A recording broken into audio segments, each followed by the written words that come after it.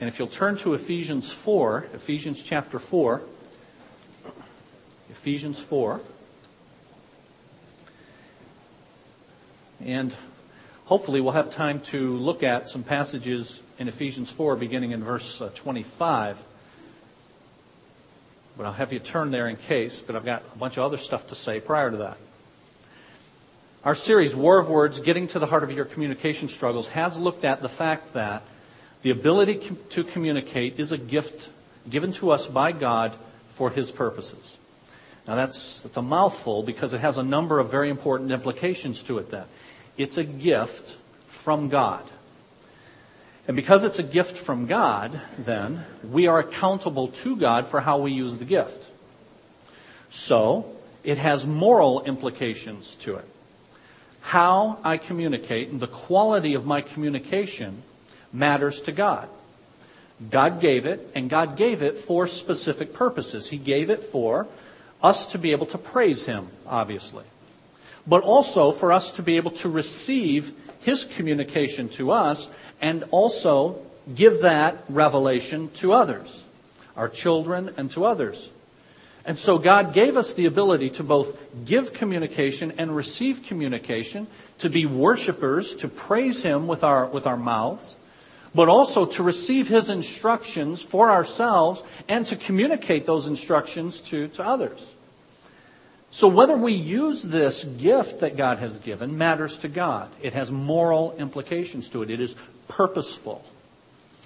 And that's why then Jesus would say things like in Matthew chapter 12, verses 34 to 36, Jesus could say that you will be judged. Each of us will be judged by every careless word that is spoken. So it's a God thing when we talk, before it's first a man or woman thing. It matters to God. And Jesus therefore said, out of the overflow of the heart it is that the mouth speaks. What we say is coming out of our hearts. And if our hearts then are not reflecting God's intentions, our words will not reflect those intentions. We sin in the way we talk because we have hearts that are not attuned to God and His purposes. Out of the overflow of the heart, the mouth speaks. And so because it is a matter of God's gift, we are accountable to God for how we use that gift. And because it's a matter of the heart then, our relationship with God from our hearts is going to affect how we speak or whether we speak to others. And so we have seen together that because it is a purposeful gift given to us by God for achieving His purposes, we need to do four things. Take our words as seriously as God takes them. Take this issue of communication as seriously as God does. Secondly, take responsibility for how we speak. We don't just say it just slipped out because it slipped out of our hearts, and we are accountable for what is in our hearts and how we cultivate our hearts. And so we have to take it as seriously as God does. He takes it really seriously, I think, as we've seen. Take responsibility for how we use our words. Thirdly, see communication as essential to loving someone else. The truth is, you can't love someone properly unless you communicate with them properly. You're willing to listen to them, to get to know how you can love them better. You speak to them in a way that builds them up, the Bible commands. Communicating is essential to loving someone. And then fourthly, we need to teach this and model this before our children. And that involves a number of habits that we need to instill in our children very early on. Our children need to learn to speak. And that means, I believe, wisdom dictates that you limit the amount of time that they are just messing with gadgets and not interacting with real life, flesh and blood human beings. And the more you get your kid accustomed to isolating his or herself in their own little enclave in the house with their own TV and their own cell phone that they text on all the time, the less they are going to learn to communicate and to see this issue of communication as essential to loving other people. It's all about me and communicating how I want to communicate, not having to mess with looking at you in the mug and interacting with you in flesh and blood. And all too often, you've heard me say, we give our children the very tools that help them become what we dread, what we fear.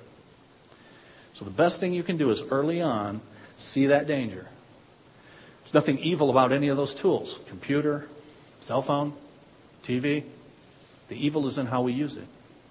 And we've got to monitor the way our children use it, because this gift of communication is from God. He expects us to use it for His ends.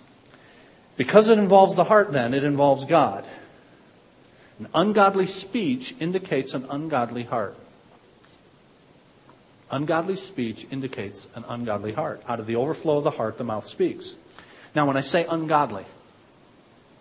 ungodly speech indicates an ungodly heart. And when you use that word ungodly, I mean, that's just one of those big ones that's just, somebody does something that's downright ungodly.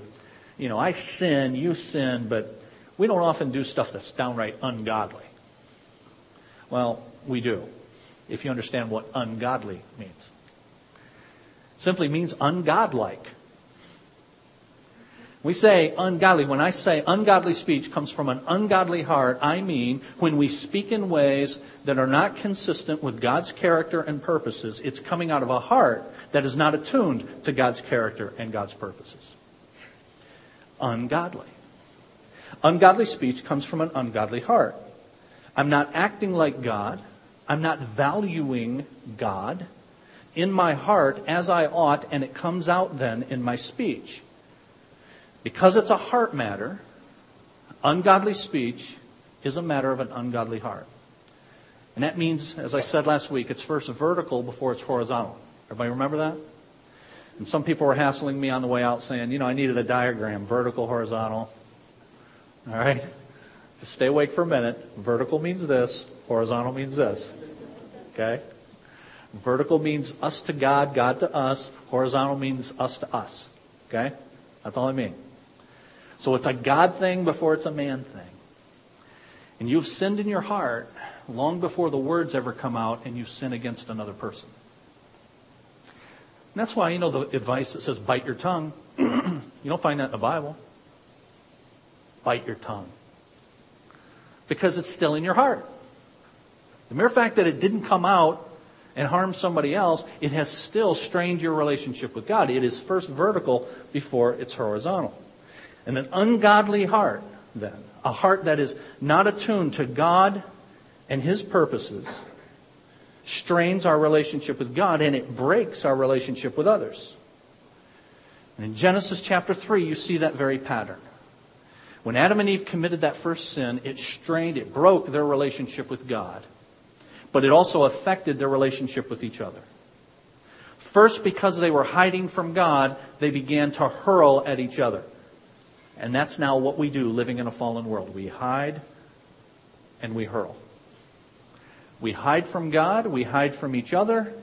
We hide long enough from each other, we will eventually, most often, hurl at each other. Hiding, rather than communicating, is sin.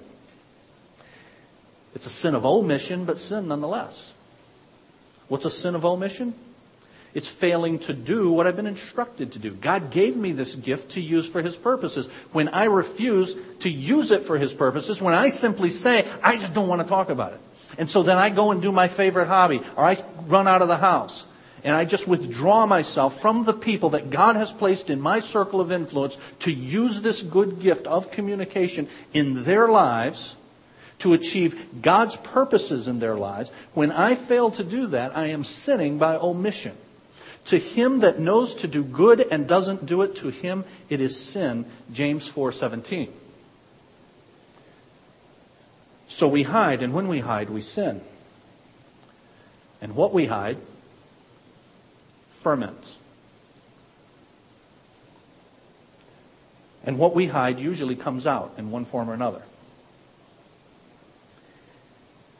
It'll either come out in a bombastic blow-up eventually, or it'll be someone who continues to isolate his or herself in brooding over and over again. And you know both types of people, don't you? People who just brood over their lives and what's not going the way they think it should go and what people should have done that they didn't do, and how upset they are at their boss or at their spouse or at their kids or at their job or whatever it is. They brood most often at some point. That brooding, that fermentation will come out in the form of blowing up. The more we hide, the less we share. The more we hide, the less we allow in. And when we hide, we usually hurl, either verbally or non-verbally. Clamming up, withdrawing into ourselves, can be a means of hurling at other people. Seeking to hurt and blame other people for what I perceive did not go right for me. So we're going to hurl in one way or another. Clamming up, or most often eventually blowing up. And so let me deal with that form of hurling a bit. Adam and Eve hid, and then they hurled verbal accusations. But I'm making the case that this hurling at other people can take the form of the silent treatment, of sulking. Isn't it the way some people do it? Just withdraw and sulk. I've known people whose lives are one long, perpetual sulk. And part of the reason is because they didn't get what they wanted somewhere along the way. I'm dead serious. Stay with me here. Somewhere along the way, somebody tripped up their plan for themselves. It didn't turn out the way it was supposed to. And they've been sulking ever since. So you got the gal who, in her mind, married the wrong guy. You guys looked at each other when I said that.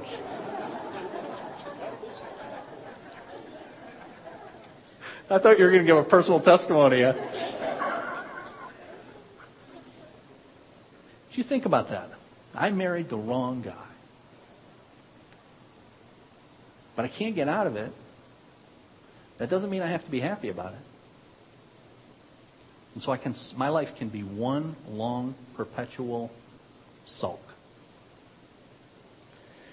Now I want to beat on that a bit, because you can fill in the blank of whatever it is.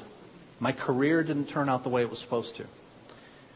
I had somebody, what an encouraging note, I had somebody write me last Sunday afternoon and say, thanks for the lesson in this hour last week, because that individual realized that they had been sulking about their career turns and lack of career turns and things not going the way they should for a long time.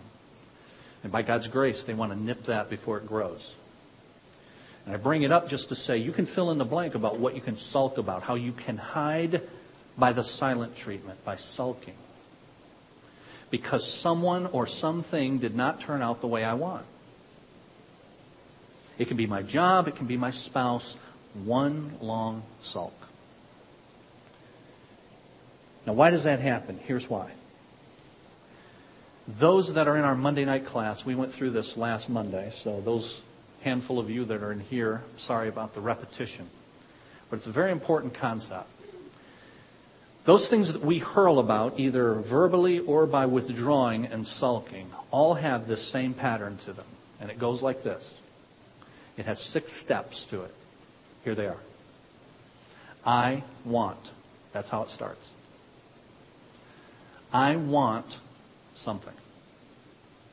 I want a spouse like this. And you've got in your mind what the spouse is supposed to be like. And that's what you want. That's what you desire. And you end up marrying this particular person, and you thought that that person was that model. But then, as usually is the case, by the way, when 2 sinners say, I do, in your first 6 months, you realize there are more defects here than I realized. You know, when we were dating, she was not like this. Well, go figure. Since they're trying to nab you,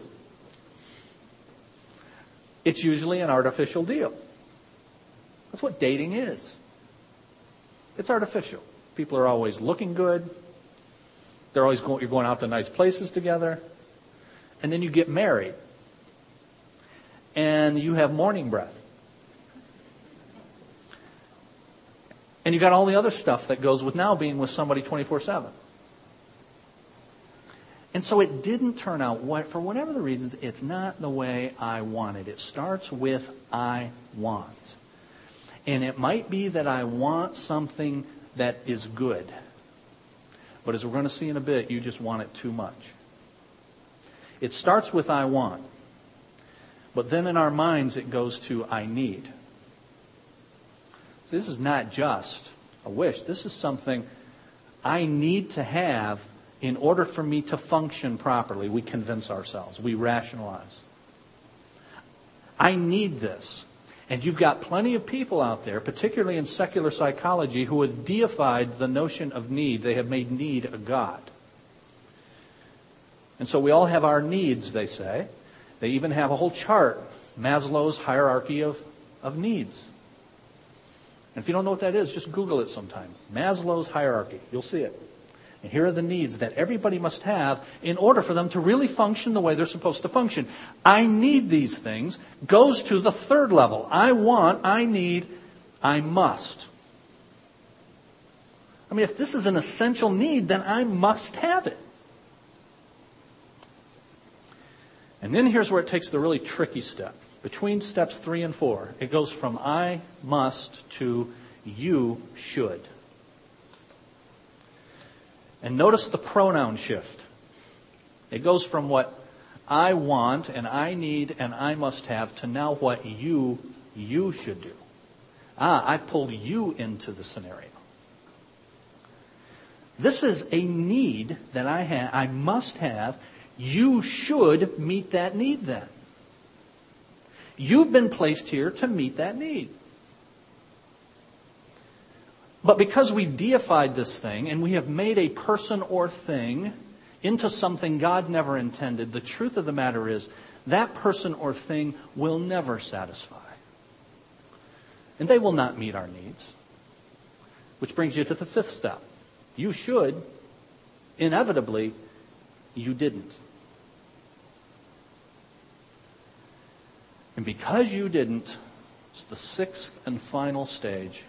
The stage that many couples, many people are living in, day in and day out. One long, perpetual sulk. You'll pay. And you'll pay in the form of me sulking. I won't gladly interact with you and give myself to you and build you up through this gift of communication and relationship that God has given for His purposes. I'm withholding that from you. I'm going to isolate myself. And this is my way of making you pay for not having met my legitimate, even God-given needs. I'll get through it, but it's not going to be joyful for anybody around here. You need to know that you blew it. You'll pay. I want, I need, I must, you should, you didn't, you'll pay. Let me take it a step further. If you make incremental steps to try to improve, don't bother. Because you got to understand, here's what I must have. I must have the thing that I wanted in the beginning at step 1. And your stupid little incremental step doesn't mean anything until I have what I wanted at the beginning. To put it another way, when you arrive where you were supposed to be when we got married, let me know. Then we can talk about really having a relationship. Until then, you'll pay and I'll sulk.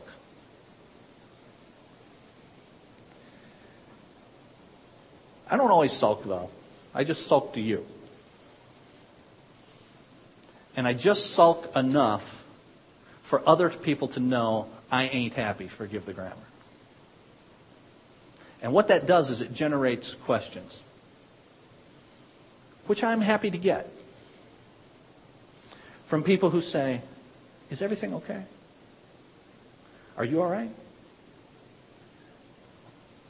And then, every now and then, you'll open up. You'll open up to your friend about what a crumb your husband is.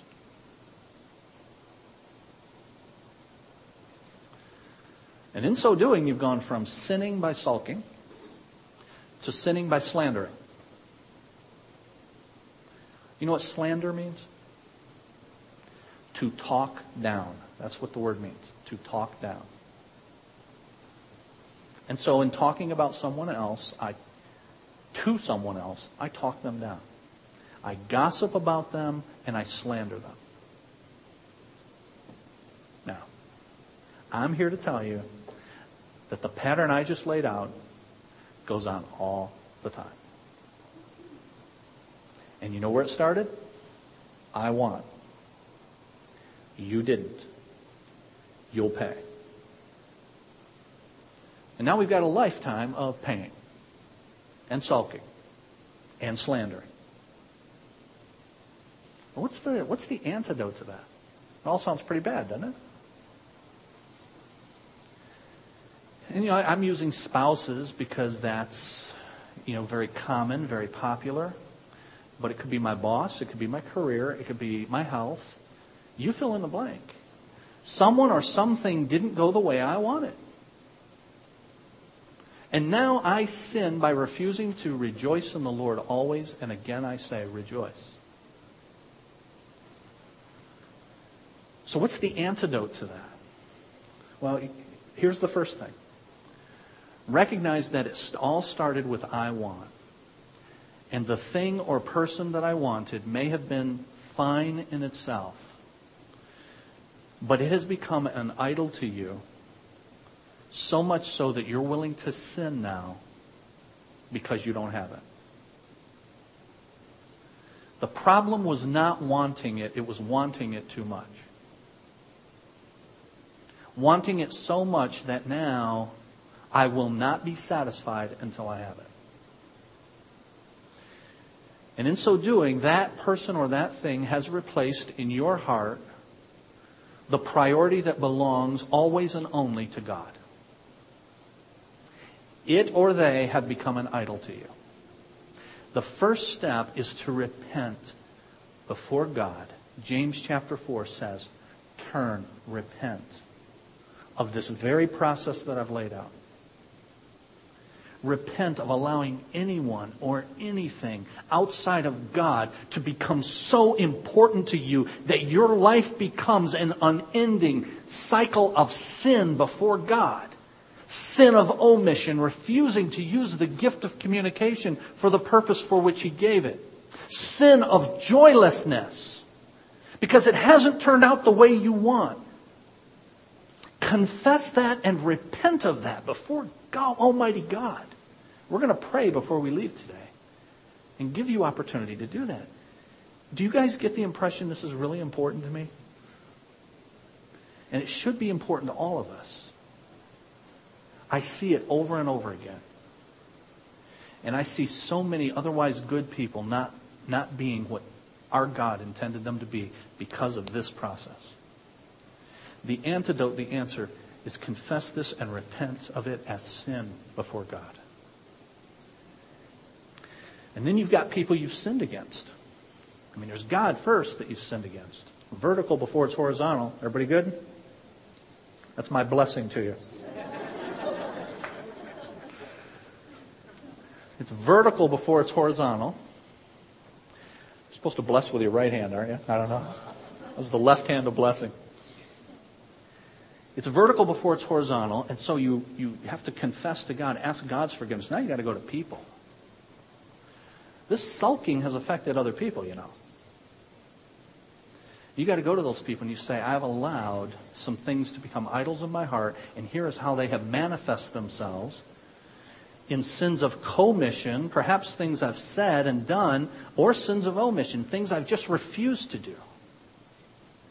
because I'm not going to be joyful until I get what I want.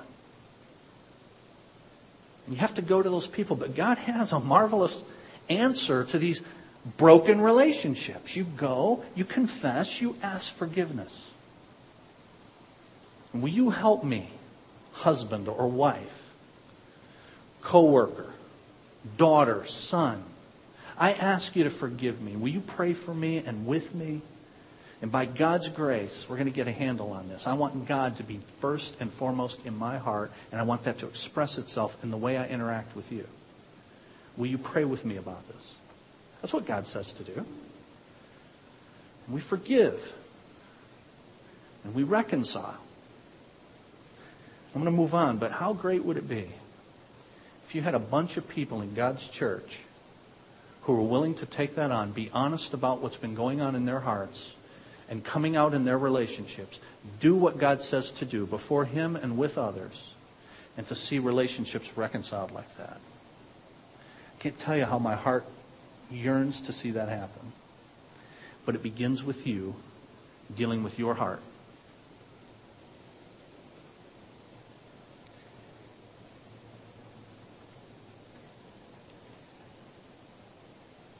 I told you to turn to Ephesians 4. I asked you to turn to Ephesians 4. In our final 15 minutes, I want to give you 4 rules of communication from Ephesians 4. 4 rules of communication, and then we'll bow before the Lord, pray together, and do business with God.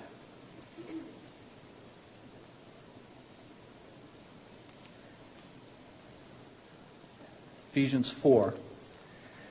The first rule is this from verse 25, and that is be honest in our communication. Each of you must put off falsehood and speak truthfully to his neighbor, for we are all members of one body. The assumption in verse 25, as is throughout the letters of your New Testament written to churches, the assumption is this, is that you're in relationship with other people. That's the underlying assumption. And that's why it says each of you and your neighbor. The assumption is you're not isolated. If you're not isolated, then none of this applies. If you're isolated, none of this applies to you. If you're isolated and you don't have active relationships going on in the body of Christ with other brothers and sisters, then you don't have to worry about this stuff, right? But the assumption is you do have those active relationships going on within the body of Christ. 60 times in your New Testament, alelon, one another. The assumption is that the body is just that, and it has members that function together. If you're in the habit of isolating yourself from the body, you are sinning against what God has said in His Word. There are times to be alone and get your thoughts together. There's no doubt about that. I need that, you need that. There are times to do that. Those are limited, temporary times for me to get my head together so I can get back in the game, and the game is played on the field with the other team members. The assumption in verse 25 is that you have relationships. Each of you must put off falsehood and speak truthfully to his neighbor, because you are all members of one body. This is not just overt lying. That's obvious. A contrary to fact statement, you can't do that. You can't, thou shalt not lie. Thou shalt not bear false witness. So you can't make a contrary to fact statement. I went here when in fact I went there. That would be a lie. We're all clear you can't do that, right?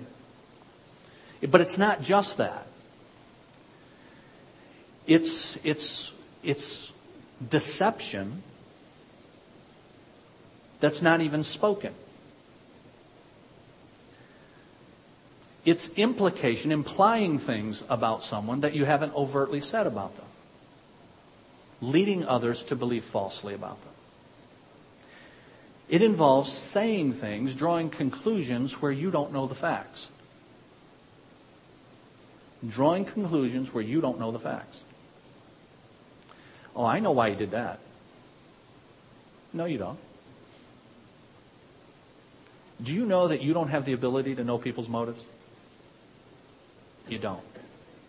I don't either. 1 Corinthians chapter 4, we don't have time, but 1 Corinthians chapter 4, Paul says, I can't even tell my own motives, let alone somebody else's motives. The Lord's going to have to bring to light on the day of judgment the motives of people's hearts. I can't do that. You can't either.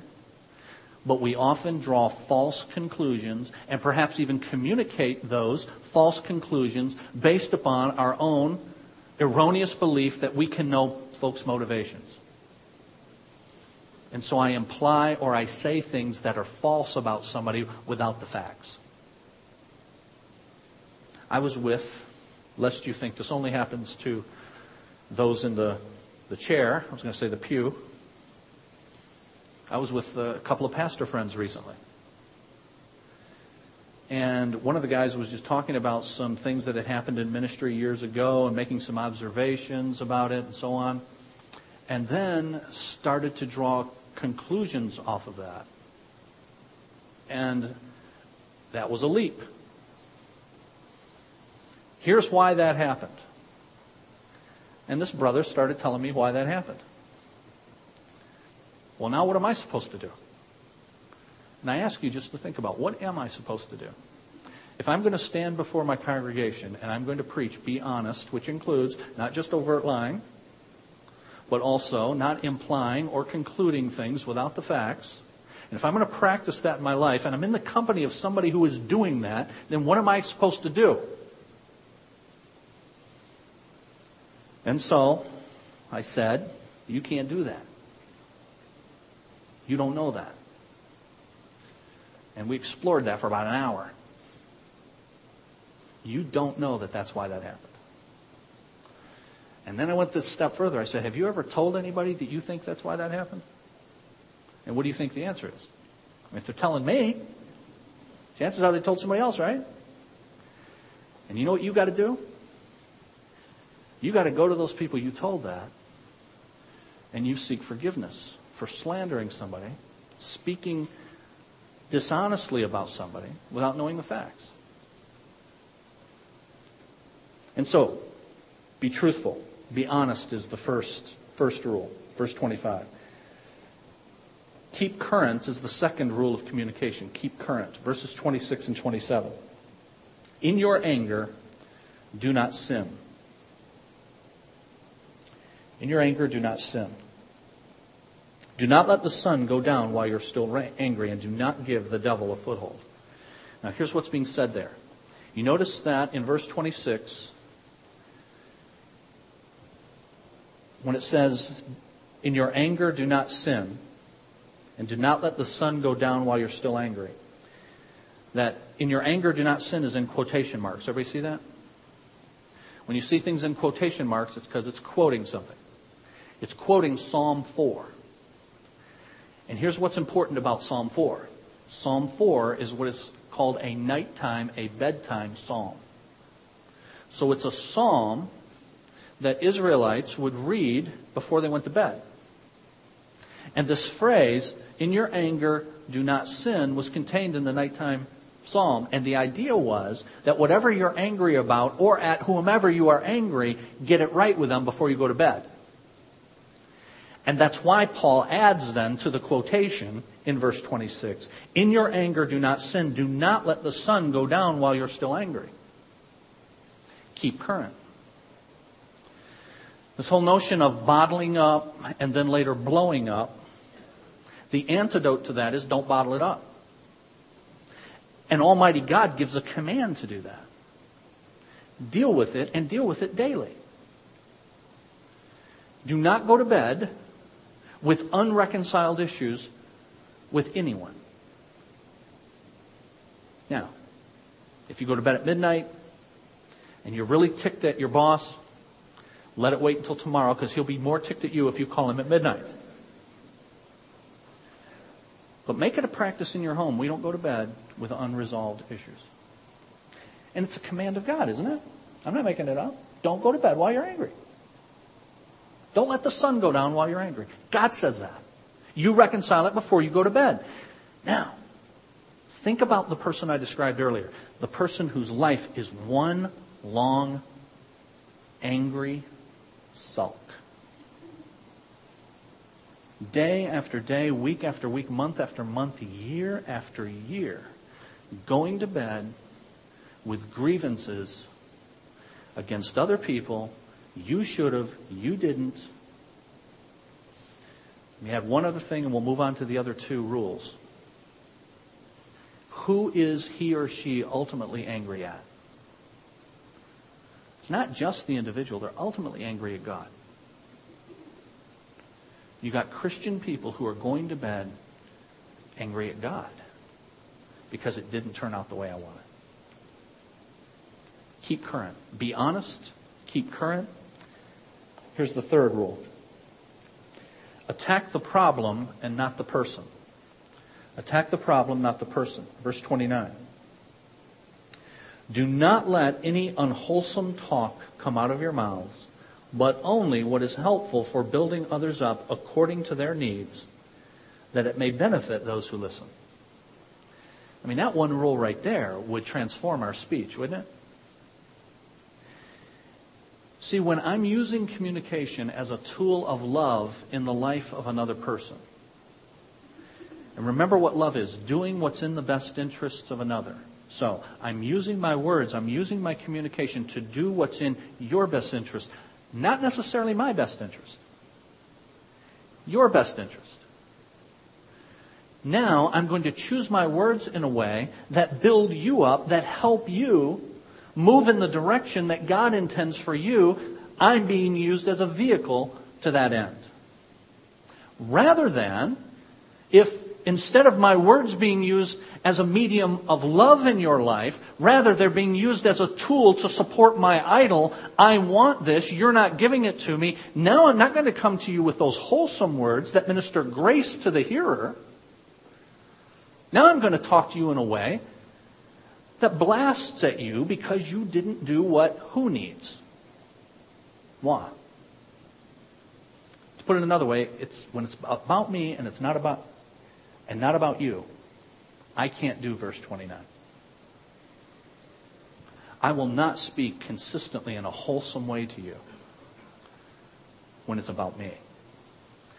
But when it's about you, when I'm loving you and using my words as a tool to love you, now I'm going to do them to build you up, not tear you down. Only what is for the building up of others. Think about how many words that would eliminate from your regular routine and my regular routine if we only spoke that which was for the building up of others.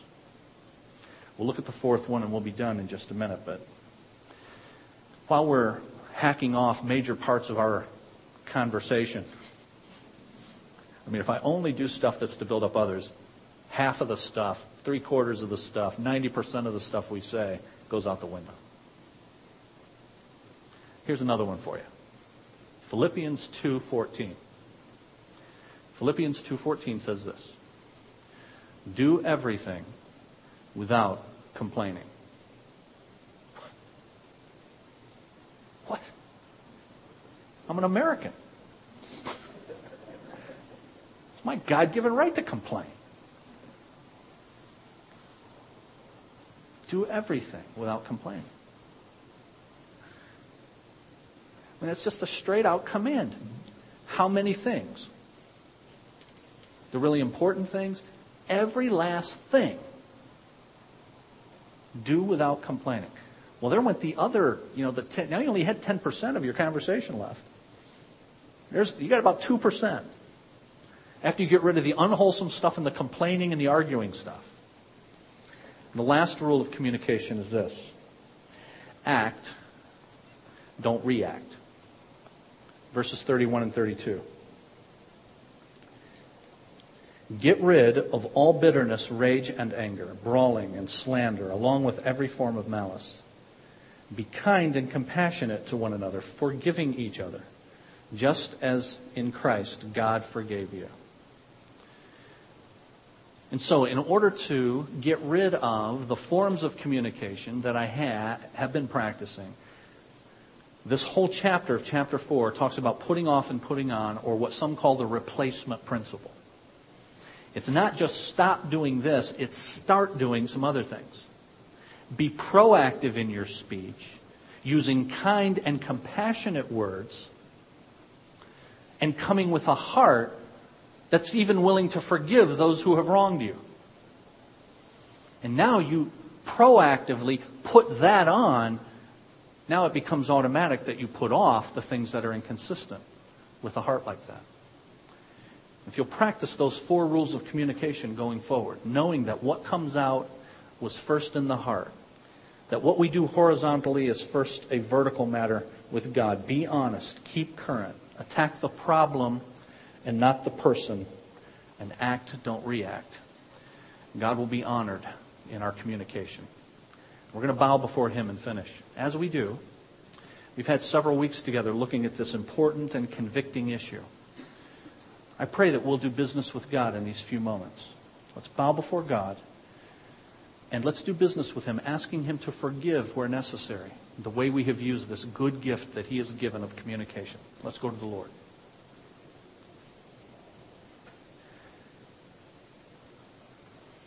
Father, we come before You with hearts that are convicted. My heart is convicted, as I'm reminded that You have given this good gift of being able to speak and being able to receive communication. You gave it. You made us this way. Adam and Eve had it from moment one. Our children are able to do it naturally because it is innate within us. It is part of the image of God within us. It's Your gift to us. And Lord, You give Your gifts for us to use for Your purposes. And yet, like everything we do in a distorted, fallen, sinful world, we have taken Your good gift and we have misappropriated it for our own ends. And in so doing, we sin. And so I use this gift of communication to attack. I use this gift of communication to imply and to slander. Or I withhold this gift of communication by hiding and sulking in my anger at others, at my circumstances, ultimately at You. In all of this, Lord God, we have sinned. We ask You, Lord, forgive us of this sin. Help us to see it as important as You do. It's a matter of relationship with You before it ever affects our relationship with others. And help us, Lord, to go forward now. Having reconciled with You, help us, Lord, to cultivate hearts toward You that will issue forth words that are building up, that are loving, that are Christ-honoring. Help us to cultivate hearts, Lord, that look to the interests of others before we look to our own interests, and thereby truly love them. Doing what's in the best interest of another, not using this gift of communication for my own ends and to get what I want, to get the idol that I've created in my heart. Help us, Lord, going forward to do that in our homes, with our children, with our spouses, with our co-workers, with our brothers and sisters in the body here. Lord, I pray that where there have been broken relationships because there have first been strained relationships with You, I pray that folks will come from this place this afternoon not letting the sun go down while they're angry, that they'll reconcile with one another, perhaps saying things to each other that they've never had the courage, the willingness to say. I've been angry. I've been sinning. I've been withdrawing myself. I've been hiding from You. And in so doing, I have sinned against Almighty God and against You. I ask You to forgive me. Lord, may that happen in relationships this very day for Your honor and glory. If it needs to happen in other relationships this week, oh Lord, may Your Spirit motivate us to do that. And thereby may we honor You, Lord, not just in what we do, but in what we say. Not in just what we say, but in what we have failed to say. And may Jesus be first and foremost in our lives, first in our hearts, on our tongues, and in our behavior. Go with us this week as we seek to serve You. We pray in the name of Christ. Amen.